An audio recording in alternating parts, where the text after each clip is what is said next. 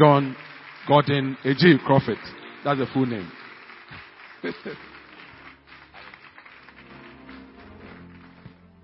Hallelujah. We should pray. Our Most High God, thank you for today and for this evening, for this time to share with your servants. And I pray that you use me as an instrument to bless your children tonight. Help us to receive all that you ordained for all of us. In the mighty name of Jesus, we pray with much thanksgiving. Amen. Hallelujah. Please take your seats. It's always a privilege to be with us here. I've known Reverend Dennis and Reverend Asanso for a very long time, so I see myself as also part of this church. Amen. Hallelujah.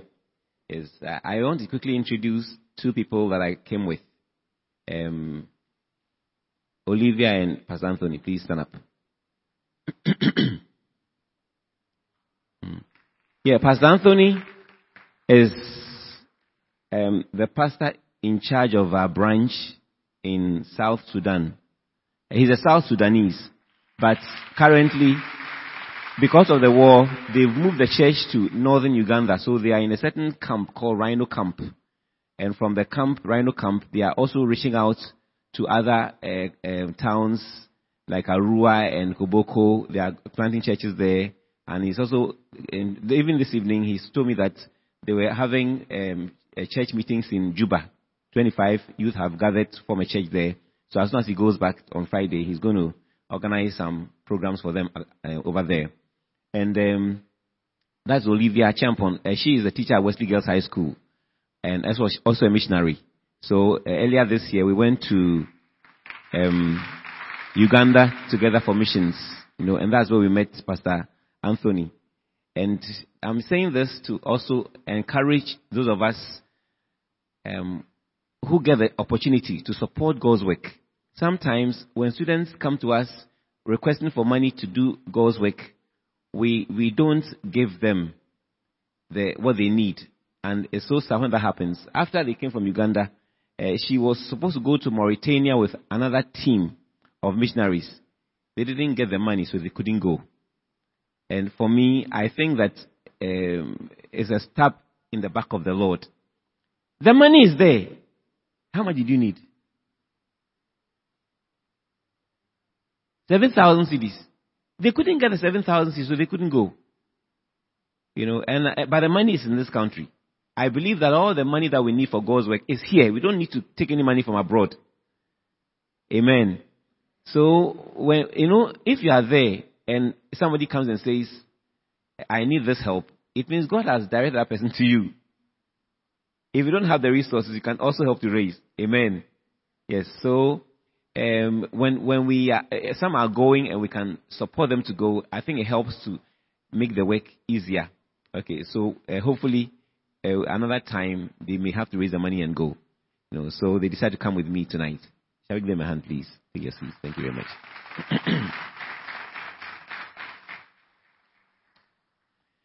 Tonight we are looking at the topic restoration of the wounded and lost in the kingdom of God. Restoration of the wounded and lost in the kingdom of God. When we said what the theme for the year was, I quickly wrote it down. It is the Father's pleasure to give us the kingdom. It is really true that God wants to give us the kingdom. But we must also understand that the kingdom life and kingdom business is not for small children. It's for the mature. And so what we are going to do is to help us to move from wherever we are into a certain kind of maturity that will help us to do the work of God well. Amen. Hallelujah. So I have a number of topics here, or subtopics that I want us to treat. We'll begin with who are the wounded, who the wounded is. Who are the wounded? Then number 2, what causes wounds? Number 1, who are the wounded? Number 2, what causes wounds? Number 3, how do wounds look like? And number 4, why do we get wounded at all? Number 5, where can we find the wounded? Number 6, when do we need to heal wounds? And then how to heal the wounded. In the process, we also treat the lost as well. Who are the wounded? What causes wounds? How do wounds look like? Why do we get wounded? Where can we find the wounded? When do we need to heal wounds? And then how to heal the wounded. So the first thing I want to look at is who the wounded are. But before then, I want to ask to appreciate one thing. That Jesus announced his mission statement for the very first time in Luke chapter 4, verses 18 and 19. And in that passage, he said that the Spirit of the Lord is upon me. Because he has not, okay, it's there. Shall we together go? The Spirit of the Lord is upon me because he has anointed me to preach the gospel to the poor. He has sent me to heal the brokenhearted, to proclaim liberty to the captives and recovery of sight to the blind, to set at liberty those who are oppressed, to proclaim the acceptable year of the Lord. Amen. Let's go back to the beginning. This passage talks about 6 areas that Jesus Christ ministered, and he has given the church, the body of Christ, the same 6 ministries. The first one is the message of salvation. He says, the Spirit of the Lord is upon me, and he has anointed me to preach the good news to the poor. That's salvation. He has sent me to heal the brokenhearted. That is what you're looking at tonight. That is restoration. So, brokenhearted, the brokenhearted are those who have been wounded in all kinds of ways. So, God expects that every Christian must be able to bring salvation to people and also heal the brokenhearted. It's an art we can learn. Because we are broken and we need to be healed. So that statement, to heal the brokenhearted, we can summarize it and say restoration. God is restoring us to where we were before we were broken and where we should be. Okay. Then he says the third thing is to proclaim liberty to the captives. The captives here refer to those who have become captive in the mind to all kinds of worldviews. All kinds of worldviews. No, we know that the majority of humanity are under captivity, and it's their minds that have been taken captive. Muslims have been taken captive.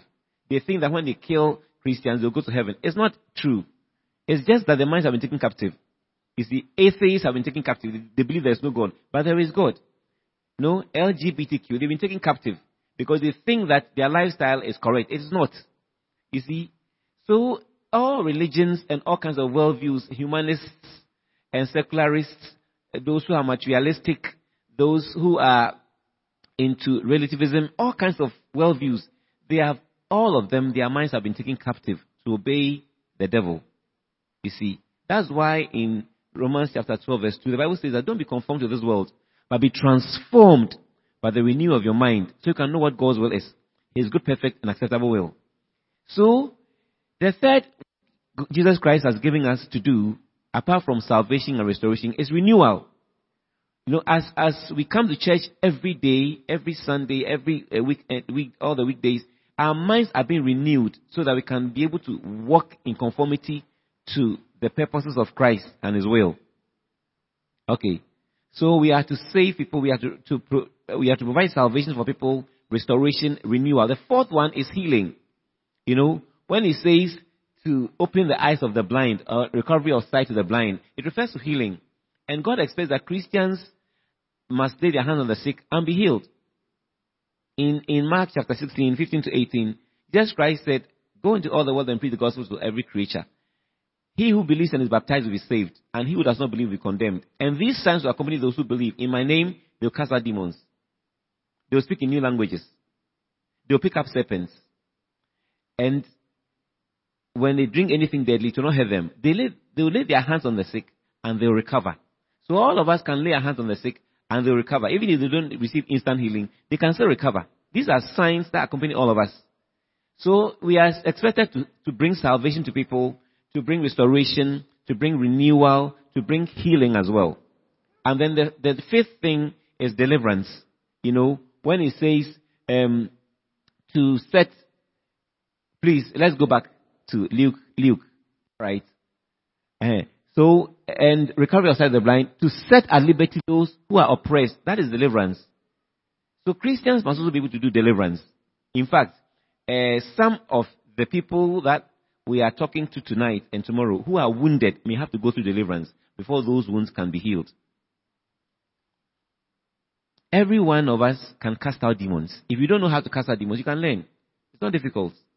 Because the demons know that we have authority over them. They only bluff us when they know that we don't know that we have authority over them. But every Christian can cast out a demon. So we are supposed to bring salvation, restoration, renewal, healing, deliverance to people. And the last one is God's providence. Providence. To proclaim the acceptable year of the Lord. The statement, the acceptable year of the Lord, it does not appear in the Bible again. But the nearest to it is what happened in the Old Testament, which is called the year of Jubilee in Israel. The year of Jubilee is a year that when that year is approaching, everybody is happy because of the things that happen in that year. God had established that every 6 years, people should just work and enjoy the land. You can buy slaves and all that. By the 7th year is a Sabbath to the Lord, and all the land is supposed to be at rest. Nobody farms. All slaves must be released, and then deaths are cancelled in the 7th year, the Sabbath. But after 7 years, the next Sabbath comes after 14 years. Then 21 years, 28 years, 35 years, 42 years. Then 49 years is the 7th Sabbath. And the year after that, the 50th year, is called the year of Jubilee. That's the time when all debts are cancelled. Every house you buy, you take it back, you give it back to the owner. All lands are restored back to the owner. All slaves are set free. So everybody is looking forward to the year of Jubilee, because when that year comes, a lot of blessings come. There's so much joy in the land. And God ensured that happened so that there will be no poor persons in Israel. So even if you sell your land, you get it back after 50 years. Is that not glorious?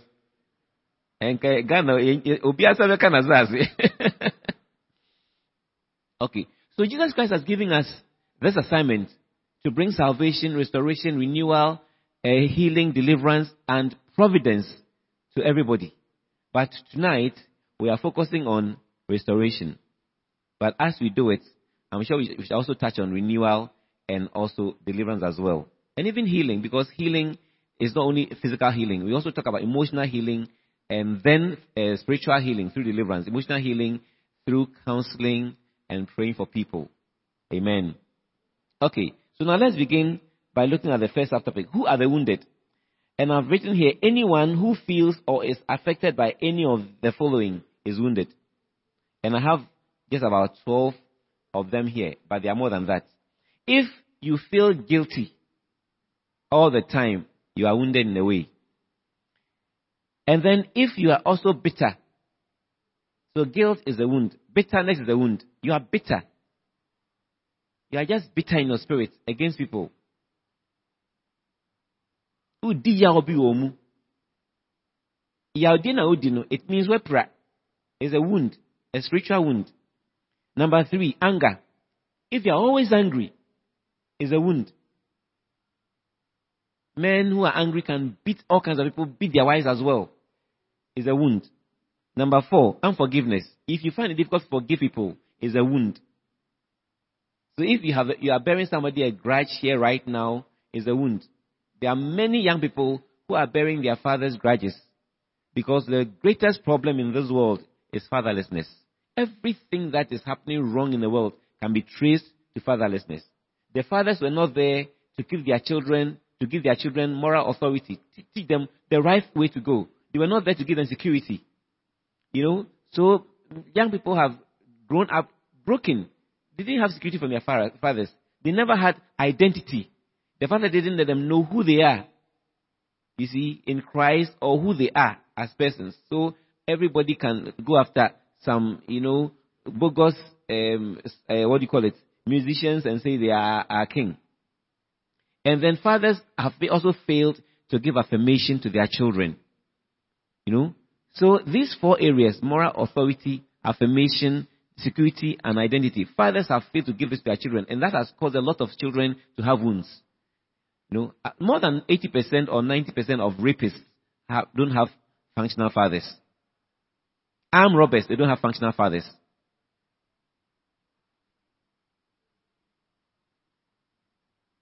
Truants from school, they don't have functional fathers. The majority of prisoners don't have fathers. Those who are into freedom fighting, most of them have not been shepherded by fathers. So the fathers who are not there for their children have caused them to have wounds. Unfortunately, if you are here as a young man, a young woman, and because of the wounds your father created in you, you haven't forgiven them, and you have left the house. You are a man. Your father didn't treat you well. You are bearing him a grudge. You don't want to see him again. You have promised never to give him any of your money ever. If you get married, your marriage will not work well. Every man who doesn't have a good relationship with the father doesn't treat his wife well. It's a spiritual thing. In my counseling, I've realized that it is true because I read it from a book by Derek Prince. The book is entitled Blessings and Curses You Can Choose. And in that book, Derek Prince says if a man does not have a good relationship with the father, it affects his wife, even if the woman is a very good woman. And I realized that when people come for counseling and then you find out from them, they are fighting, the couple, then you find out from the man, how are things between you and your father? They don't know why I'm asking that. But most of the time, maybe about 90% plus of the cases, they are not fine with their fathers. So, the unforgiveness that we have against our fathers is a wound. We must make sure that it is healed. If you're a lady, you are running away from home to go and get married, and you haven't sorted things out with your stepmother and with your father and others, and you just want to run away and be free, you are also in trouble. That wound must be healed. Amen. Then rejection is also a wound. And rejection can even start as early as when you are in the womb.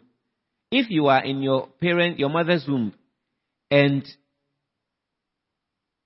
the first few weeks after she realized she was pregnant, she felt that if she got a chance, she will abort the baby.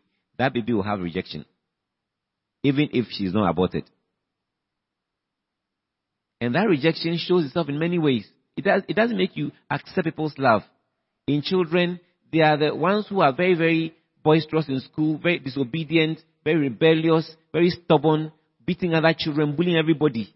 Even if you attempt to give a rejected child a hug, she will push you back because of the spirit. And we can grow up with it. Some of us don't even know that we have it, but it's there. Okay, so we are going to heal this one as well. Then there is grief. Grieving is good because it helps us to overcome our sense of loss.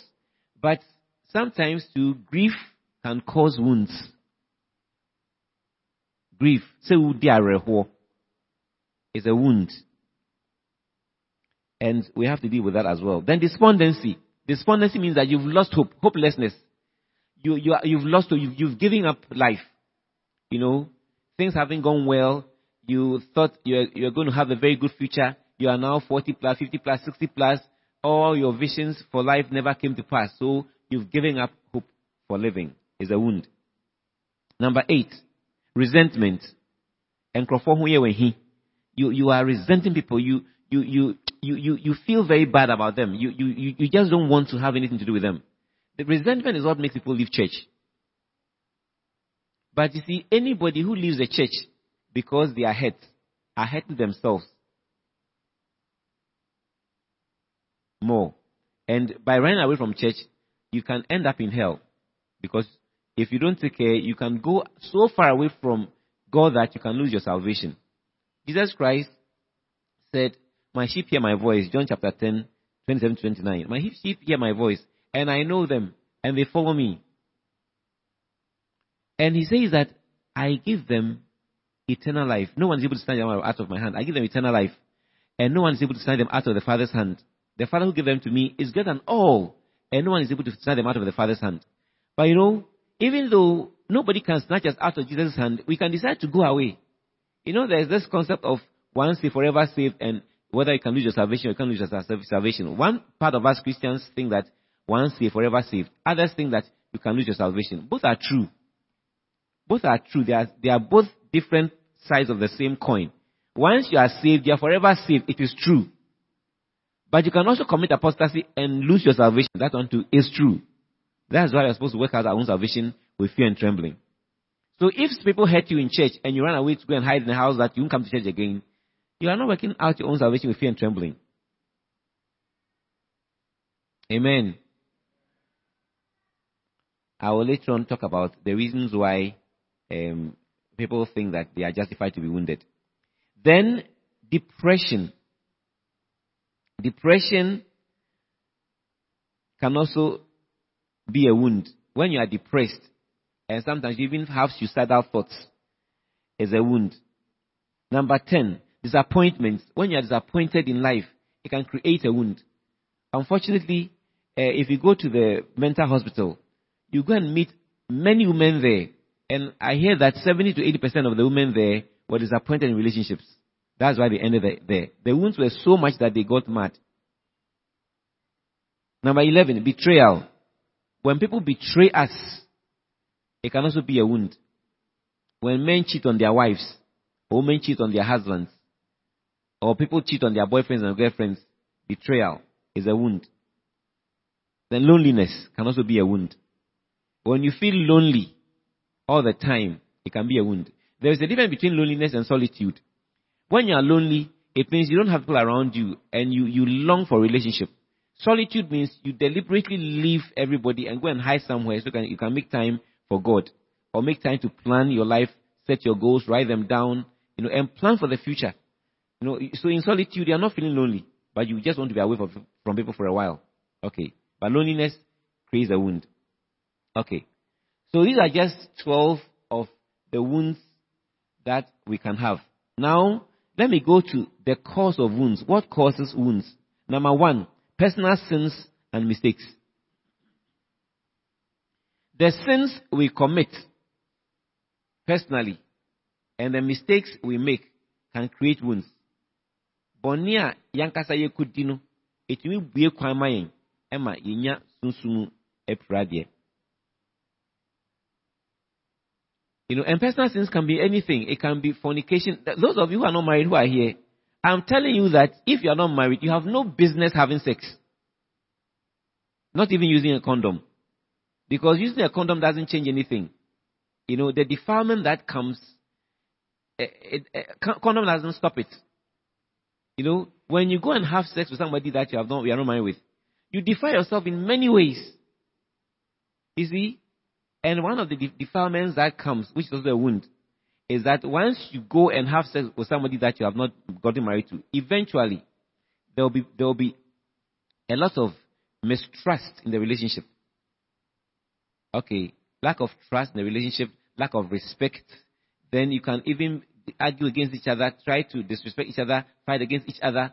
The man can even beat the woman, and a lot of things go wrong. So if you are here and you're not married and you're already sexually active, you are wounded. And you have to do something about it. Or what I mean is repent. Amen. Amen. No, the issue is not, I can't stop you. If you don't stop it, it will destroy you. Some people are going to die prematurely because they are living in sin. A lot of men who go down with stroke later in life, even as young men, is because they were too much sexually active. One girl says, I'm 18 years old. My mother thinks I'm a virgin, but I've had sex more than 300 times. That's a wounded person. So our personal sins and mistakes, number 1. Number 2, other people's sins and mistakes. The sins and mistakes of other people can also cause us to be wounded.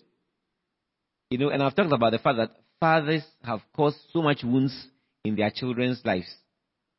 So the wounds we are going through may be because of what somebody else did to us.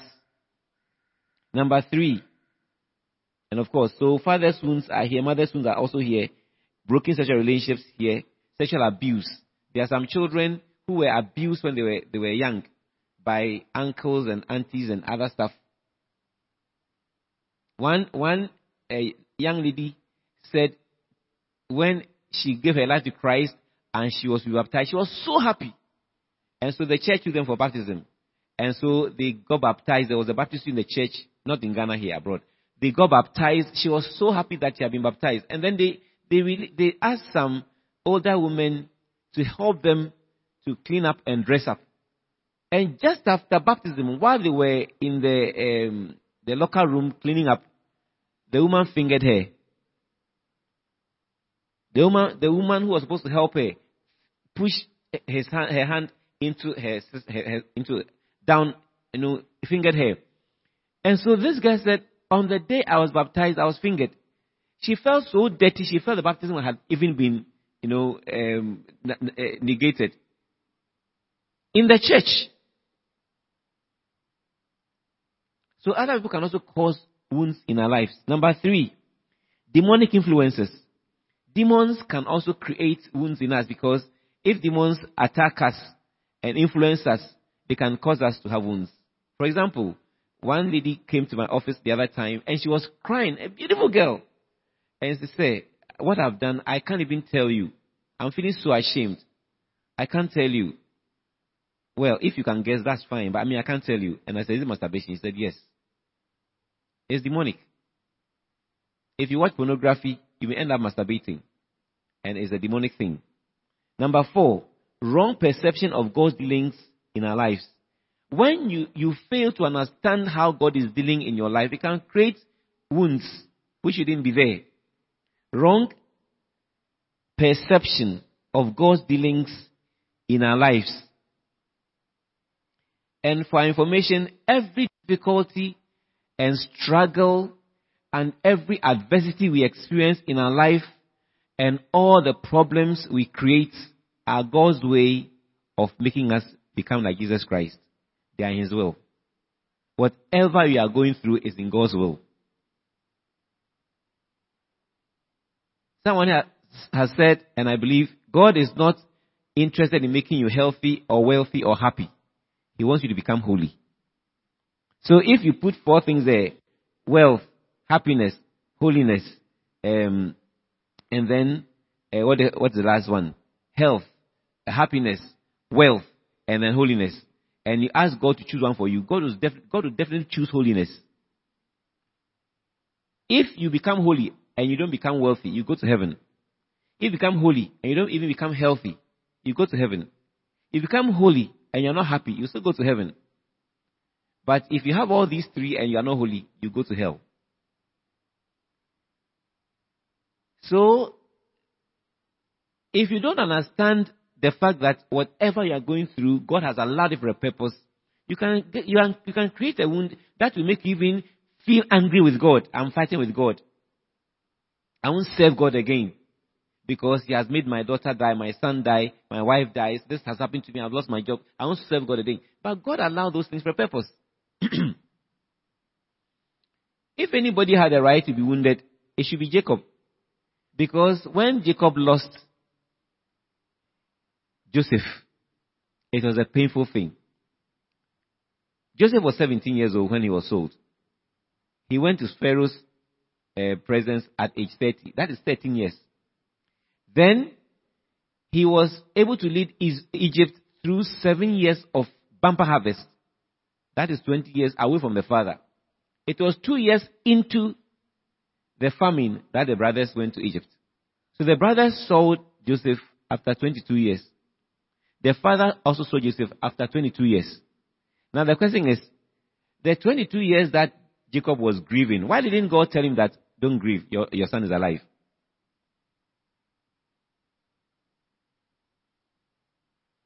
It was not his happiness that God wanted. God wanted Jacob to draw close to him. And by the time Jacob saw Joseph, he had been seasoned. He had gone through the mill. God didn't apologize to him for keeping the son away from him for 22 years. We are not better than Jacob. David had to struggle in the wilderness for about 13 years, running away from Saul all the time. And that is the time when he wrote most of his very, very anguished psalms. But God didn't take him out of the trouble because David had to be made of gold so that he could be a good king. So the troubles that we are going through, God has seen it too. He has seen our cries. But he says, if you don't go through it, you cannot become like my son Jesus Christ. The character that God wants us to form, we have to go through trials before they can be formed. God doesn't want chocolate Christians. Chocolate Christians, as soon as you squeeze them, they will just melt. He wants tough people who can become soldiers for him. Amen. So we must develop the right perception of God's dealings with us. Do you know that two major ways God deals with us? Number one, when we go into sin, God disciplines us so we can repent. But sometimes we are not living in sin, and yet we go through challenges in life. That is God's pruning process in our lives. To prune a plant means to cut off the branches of the plant that is not making the plant bear fruit. So you can see a plant with plenty of leaves and branches. You cut off all the branches and then the leaves that are not bearing fruit, then that plant will start bearing good fruits. So sometimes God cuts off certain things from our lives for us to be able to bear fruit. Those of you who are newly married, when you get newly married, you realize that the first 3 years, after the first year, you start going through some serious challenges. You become discouraged, you become despondent, you become disillusioned, you become disappointed with many things in your spouse. But that time that comes soon after the honeymoon is the period known as the winter period of marriage.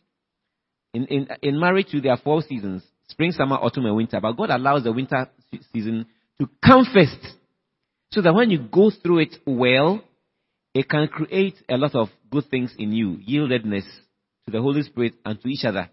And you need to be yielded. You need to be properly formed, so that when the years of fruitfulness come, you can bear good fruits. But if you are a pampered, spoiled bride or husband, and you have not been tried, and then God now brings other people for you to mentor, you can't mentor them well, because you have not gone through the mill. You see? So many people who divorce in the first few years of marriage, it's a big mistake. God was only grooming them to become better, and they divorce. Later on, 20 years later, they will see their spouse married to somebody else, and the person has become so mature.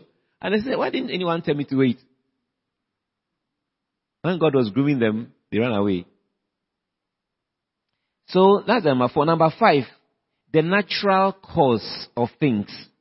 The natural cause of things. Just because we are a fallen race, things can go wrong in our lives that can cause wounds. For no fault of yours, you can be in a vehicle, and then the tire will burst and you have an accident.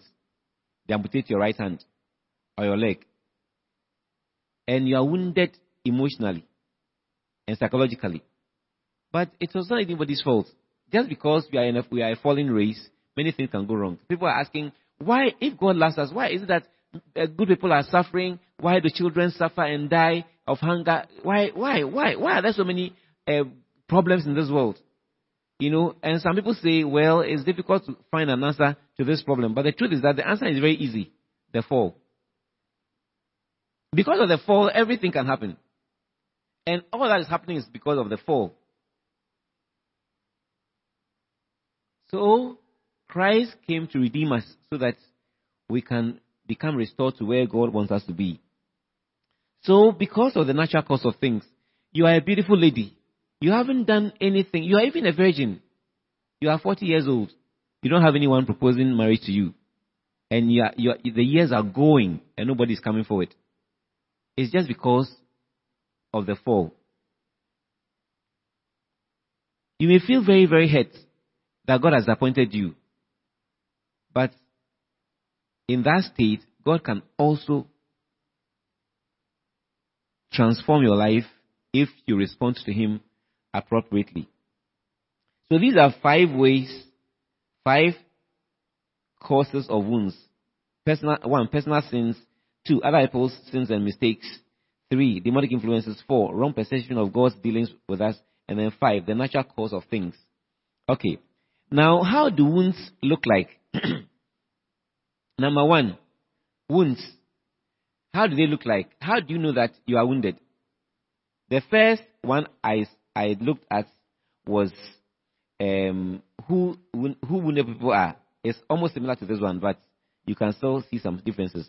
So, how do wounds look like? When you have personal hurt, you are hurt. I don't know why I mean, yeah. When you are hurt, it means you are wounded. Pride is also a form. Pride shows that you are wounded. Pride. Because when you are proud, you are covering many things. And pride is not something to be nurtured anyway. God hates it. So we must pray that God takes away any dirty respectability that we have. So pride is a sign that you are wounded. Number 3, criticizing others. When you criticize others and you condemn and judge others, it shows that you are wounded. Always criticizing others. Number 4, avoiding people. Just avoiding people shows that you are wounded in some way. That's why you are avoiding people. Number 5, using insulting or abusive language.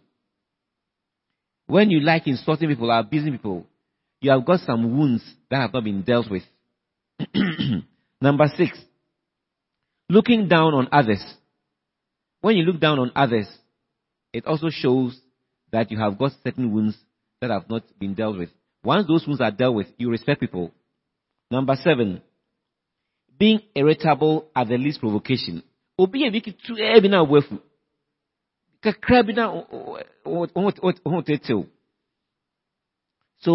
irritable at the least provocation, the least thing, you are bored. I'm always bored with people. The younger ones, when you say I'm bored, it means you are wounded. You shouldn't be bored with things. Amen. Number 8, wallowing in self-pity. Every time you are asked for me, I am this, and nothing works for me. I come from a poor home. I come from this background. I'm not married. My boyfriend has left me. I'm divorced. Just wallowing in self-pity is a sign of a wound. Number 9, having suicidal tendencies. If you sit down and you say, I wish I can kill myself, it means you are wounded. But that one is a very dangerous weakness. Because once you start having suicidal thoughts, and you even use your lips to say that, I wish I can kill myself, you can die. Because as soon as you say that, you give room for the demons to start operating. And you can actually kill yourself. So in counseling, we are told that as soon as somebody threatens suicide, please don't leave the person. Just make sure that the person gets professional help immediately. Because they can kill themselves. Number 10, being physically abusive. Husbands who beat their wives, you are wounded. Or who beat their children, basa, you are wounded. Or people who like fighting, a sign of a wound. Number 11, always seeking to blame others. Never your fault. Every time you are blaming others, it's a sign of a wound. Number 12, failing to forgive yourself or accepting God's forgiveness. You have committed abortion before. You will never forgive yourself. And you won't accept God's forgiveness. And you've been condemning yourself for the past 5 years. It means you are wounded. Jealousy. When you feel jealous of other people, it's a sign of a wound. Quarrelsomeness. Shows that you are also wounded. And then hatred. If you hate people, you it also shows that you are wounded. Now I want to give us 4 reasons why we get wounded. Why do we get wounded? Number one, when we allow open doors in our lives through careless living. When we allow open doors in our lives through careless living. Oh, Bob, bra, basa. It can let you receive wounds. Ecclesiastes chapter 10 verse 8 says, he who digs a pit will fall into it, and the one who breaks through a wall, a serpent will bite him. God has given us righteousness to become a wall around us. If you break through it, a serpent will bite you. And that is a demon will come into your life and cause trouble. So when you are a young person and then you start having sexual relationship with the opposite sex, when you are dating, now dating, people start dating from GHS, and they even have sex in pools. You can see GHS students jumping in pools, having sex. It's careless living. Careless living. Students at the university. Other students are in their rooms and they are having sex there. It's also careless living. So when you live carelessly, you open doors to be attacked. Proverbs 26 verse 2.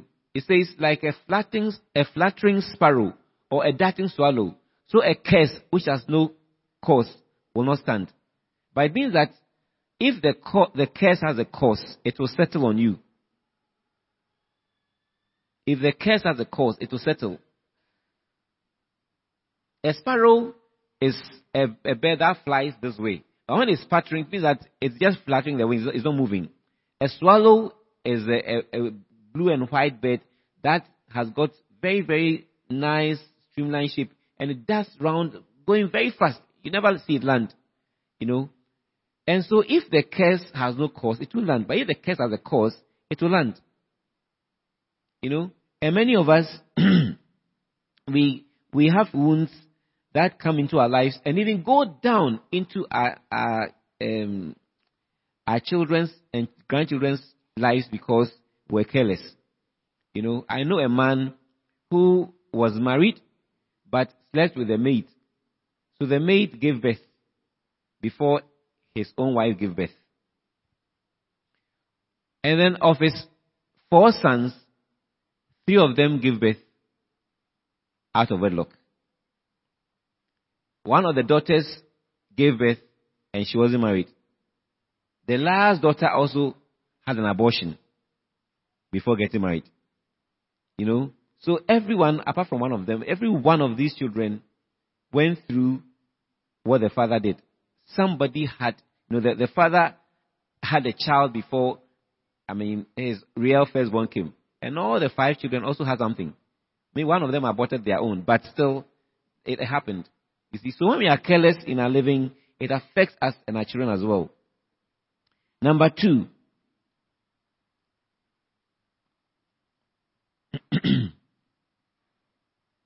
Why do we get wounded? The second reason is we get wounded because of immaturity.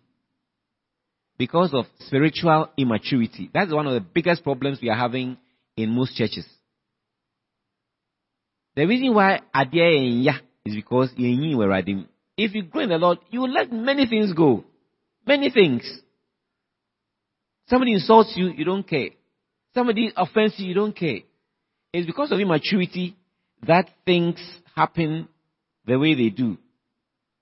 1 Corinthians chapter 3, verses 1 to 4. Let's read it on the screen. 1 Corinthians 3, 1 to 4. Okay, this Paul was rebuking the church in the church in Corinth for their immaturity. And I, brethren, could not speak to you as to spiritual people, but as to carnal. Carnal means that you are of the flesh. Okay. As to babes in Christ, verse 2. I fed you with milk and not solid food. For until now, you were not able to receive it. And even now, you are still not able. Number 3. For you are still carnal. For where there are envy, strife, and divisions among you, are you not carnal and behave like mere men? See? So when you are mature, you don't do these things. My wife and I, when we were younger Christians, early in our marriages, we had several disagreements and sometimes quarrels and all that. But now it's not there. You see, I don't get offended by my wife easily, if maybe hardly at all. And she also doesn't get offended with me, even though in the past we could get angry with each other. But now it's not there because you're maturing. If a church is matured, if the members of the church have matured, these wounds will be reduced. So if you are a wounded person, pray that God will help you to grow into maturity. When you grow into maturity, you leave many things and become more Christ-like. Number 3, why do we get wounded. Number 3, when we accidentally expose ourselves to wrong influences. When we accidentally expose ourselves to wrong influences or to the enemy. You know, you are a fine Christian. You don't want to do anything bad, but somehow you happen to get into friendship with somebody who didn't have a good spirit. And that person can influence you badly. It can even be a family member. It can be a church member. It can be somebody at work. Sometimes you go to a new place, one of the first persons who can come to you sometimes may be a bad person. They try to poison your mind against the people that you came and met. And before you are aware, you'll be wounded. Number 3. Number 4, yielding to controlling spirits. Yielding to controlling spirits. Controlling spirits are certain kinds of influences that people have over us. There are 3 types of controlling spirits. The first one is called the spirit of domination. Domination. Or shawso. And when people dominate you, it always results in frustration. You see, this person, it can happen in the house. Controlling spirits can be used by our parents. It can be used by our work colleagues, by our bosses, by husband or wife, even by pastors sometimes, where we dominate people and we create wounds in them because they feel hurt. Number 2, intimidation is another controlling spirit. Intimidation always causes fear. You know, that's what Saul was using against the Israelites. You people, he wanted to kill David and was trying to chase David everywhere, but Jonathan was able to stand up before his father. He was not afraid of the father. You know, in the New Testament, the Sanhedrin were intimidating the apostles that if we command you, don't speak in the name of Jesus Christ again. And they even caned them, lashed them. But the apostles were not afraid. Intimidation causes fear. Domination causes frustration. And then the last one is manipulation. Manipulation causes false guilt. So, when the person comes to you and is manipulating you, they make you feel guilty when you shouldn't feel guilty. Maybe a young person says, because I'm a missionary, let me use missions. Oh, mommy and daddy, I want to go to the north for national service. Hey, who jam me for north? You by the time you come, I'm dead. That's manipulation. And that statement can stop this person from going to the north. Mothers normally use manipulation. Fathers use intimidation. But these are the things that can cause people why we get wounded. Okay. Now let me share 4 points on where we find the wounded. 1, at home. In everyone's house, there are wounded people. Me, I'm trying to be a good father, and then one of my girls goes to Sunday school, and then they are asking them to share some of the things that make them hurt. And he says, my daddy, he's a counselor. Every time he's counseling people, he's going everywhere, preaching, traveling everywhere, and he doesn't have time for us. That's my own children. So the woundedness is from my house too, you know. And it is sometimes when people come to the house and they are taking all the time from my father, I feel jealous. So when I hear this, whenever I come home and she wants to give me a hug, I'll just allow her to hug me. The mommy said, "Mommy, for you, yeah." I said, "You leave her. Let her have a bit of me," because you feel others are taking all the time from me. So in our own homes, the wounded people are there. Our wives, our husbands, our children, the maid servants that we are looking after, who are helping our children. That's that we wound them. You know, even small children, you know, you want to go out. The small child, maybe a 3 years old, 2 years old. I want to go with you. Oh, okay, you go and have your bath. and then let's go. As soon as they go to the bathroom, you are gone. They come out, they are crying. You wounded them. You wounded them. You think they are small, but they have been wounded. Today I had a conference to attend, and I had to go and do something and come. But this small boy, my grandson, 3 years old, yesterday, he wanted me to take him to school. I couldn't. So I said today I'll take you to school. So even though I was going to be late for the conference, I had to take him to school so that he knows that grandpa doesn't lie to him. And I got the conference late. But it's just so that I will not create wounds of mistrust in him. So at home, the wounds are there. In church, there are many people in church who are wounded. Not only here, every church. We have wounds. Because we are not perfect yet, we have the wounds. At the workplace, we have wounded people there. At school, we have wounded people there. In fact, everywhere there are wounds.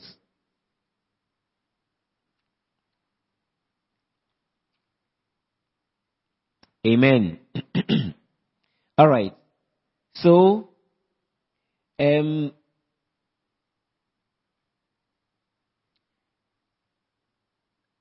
I'm going to share in the next 10 minutes because we are going to look at characteristics of the restorer, the one who restores those who are wounded.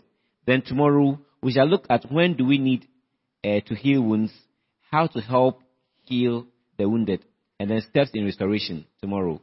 Okay.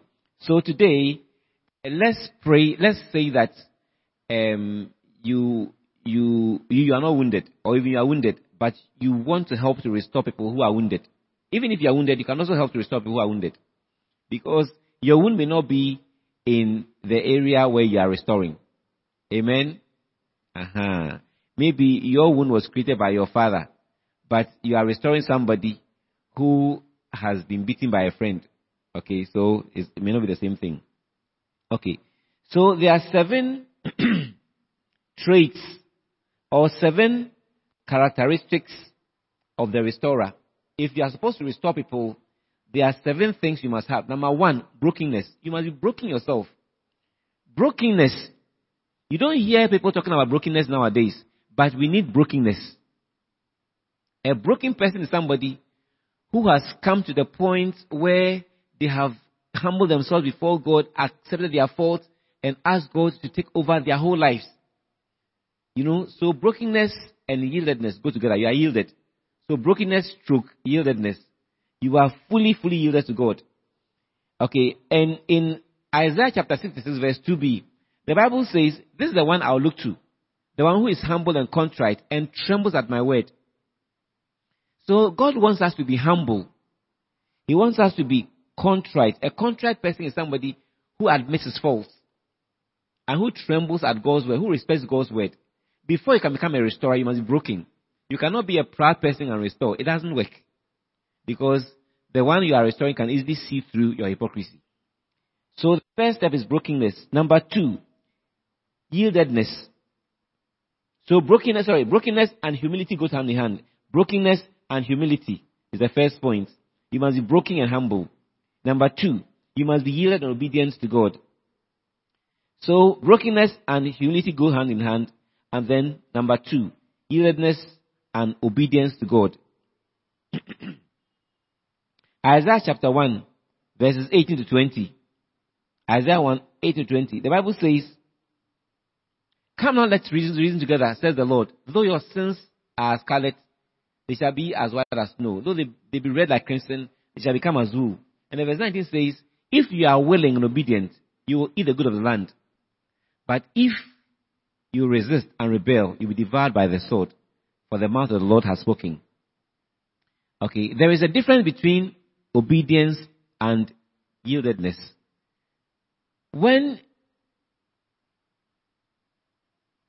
you are obedient, it can be seen. If I say, oh, go and buy me something from here, and you don't want to go, you can still take the money and go. In your heart, you didn't want to go. You are not willing. but you will still go and come. But if you are willing, that one, nobody may see it, but God sees it. So the Bible says that we must be willing and obedient. When you are willing, you are yielded. If you are willing and obedient, you eat the good of the land. God wants us to be willing to do His work, willing to serve others, willing to do what will make others progress in life. There are some of us, people come to us with their requests, we just turn them off. But even if you can't help the person, it's possible to let the person hang on and look for help from elsewhere for the person. That is how we live with people. So if they are willing and obedient, you will eat the good of the land. So God wants us to be willing to help others, and that shows that we are yielded to His purposes and obedient to Him. So if you are someone who is broken and humble, and then yielded and obedient and willing, you qualify to be a restorer. Number 3, you must be scripturally sound. The restorer must know what God's word says about certain things. If somebody is unwilling to forgive their father or mother or the boy who has had an abortion with her, refused to marry her, you must know the scriptures to use on forgiveness and the fact that if they don't forgive, God also will not forgive them. Mark 11, 25, 26. So that they realize that, hey, if I don't do this thing, I can go to hell. You see, you must know the scriptures, which means that we must all make time to study the scriptures. Today, somebody was saying that, I don't understand why in Ghana, everybody reads the Bible, and yet the same people go to the prophets who deceive them. I don't understand. And I said, it's not true that everybody reads the Bible. Most of those who are deceived don't read the Bible at all. They hold the Bible to church, they don't read it. I hope they don't read it. Many Christians don't read the Bible. It's true. When was the last time you read 4 chapters a day for 1 week? Maybe you haven't. But if you don't read the Bible, you'll never be a strong Christian. Times are coming where we need to stand for what we believe. It's very, very soon. It's coming. And if we don't feed on God's word, a time is going to come when we shall all be swept away when the turmoils come. So it's time for us to go into God's word and be grounded in it. Amen. Number 4, a life of integrity. A life above reproach. To be a restorer, your life must be above reproach. Because you are restoring somebody, and the person is saying, but you do this, and you are coming to restore me. It doesn't work. Even if your life has not been a life of integrity in the past, it can be from now on. Someone has said, the best way to overcome a bad reputation is to, from now on, consistently do the right thing.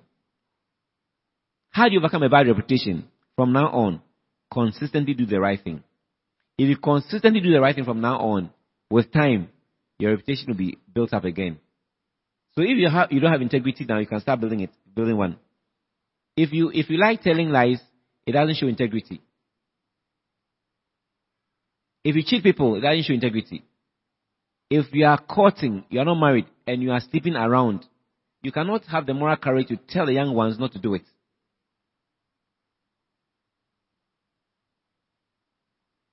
I'm not saying we can't make mistakes. We should make mistakes, but there are some things we should avoid, so that our lives can be a challenge to others.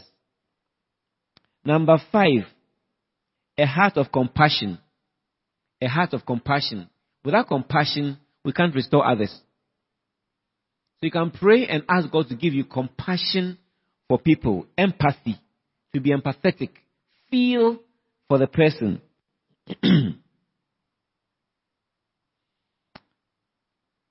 One girl said, I never had